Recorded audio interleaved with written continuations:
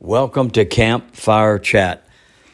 My name is Jimmy Jenkins, and I just want to share a few words that I think will be very encouraging to you today. You know, you got to realize that God is on the throne, and God knows all, sees all. He knows exactly where you're at, what you're dealing with, what you're going through. And honestly, you just need to grasp that and understand that if anybody knows everything that's going on, it's God Almighty. And I want to encourage you to pray more, read your word more, and digest more of what the word has to say, not only about what's going on in the world today, but what he has to say, even more importantly, what's going on in you. You know, because through the word, he reveals life's practical living elements. He will share with you his love and his purpose and his plan. He has a purpose for you. He has a plan for you. And I think it's really time to lay a hold of that and surrender whatever it is you need to surrender to him and say, God, now I want to turn the page in my life, and I want to do your purpose. I want to love you more. I want to love others more. I want to help others more. It's kind of like the word joy. The J for Jesus, O for others, and Y for you.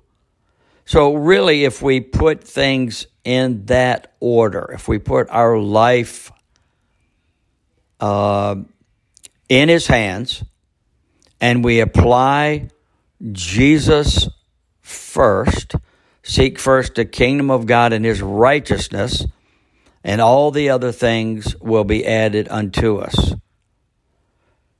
Then others, help others, serve others, pray for others, do everything you can that you know to do for others that need help. That's very important. The servanthood role. Jesus took on the role of a servant, and he served us all.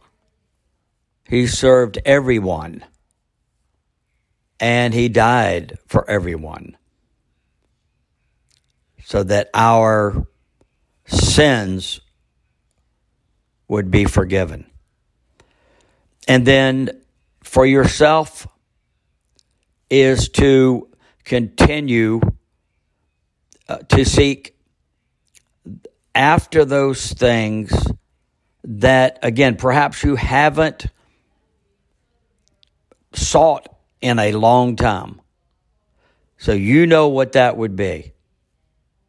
And so I would encourage you just to stop everything, whether you would be in your car, whether you would be at home listening, wherever you are, just stop for a brief moment and say, Lord, help me to spell joy as J for Jesus first, O for others, and Y for myself.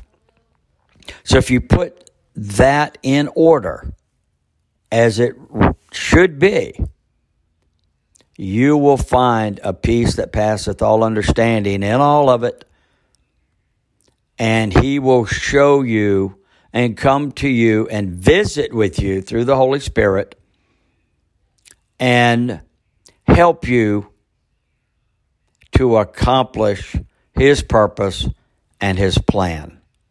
It's vital. It's vital. Go for it. Well, our time is up, but your time is a time for change.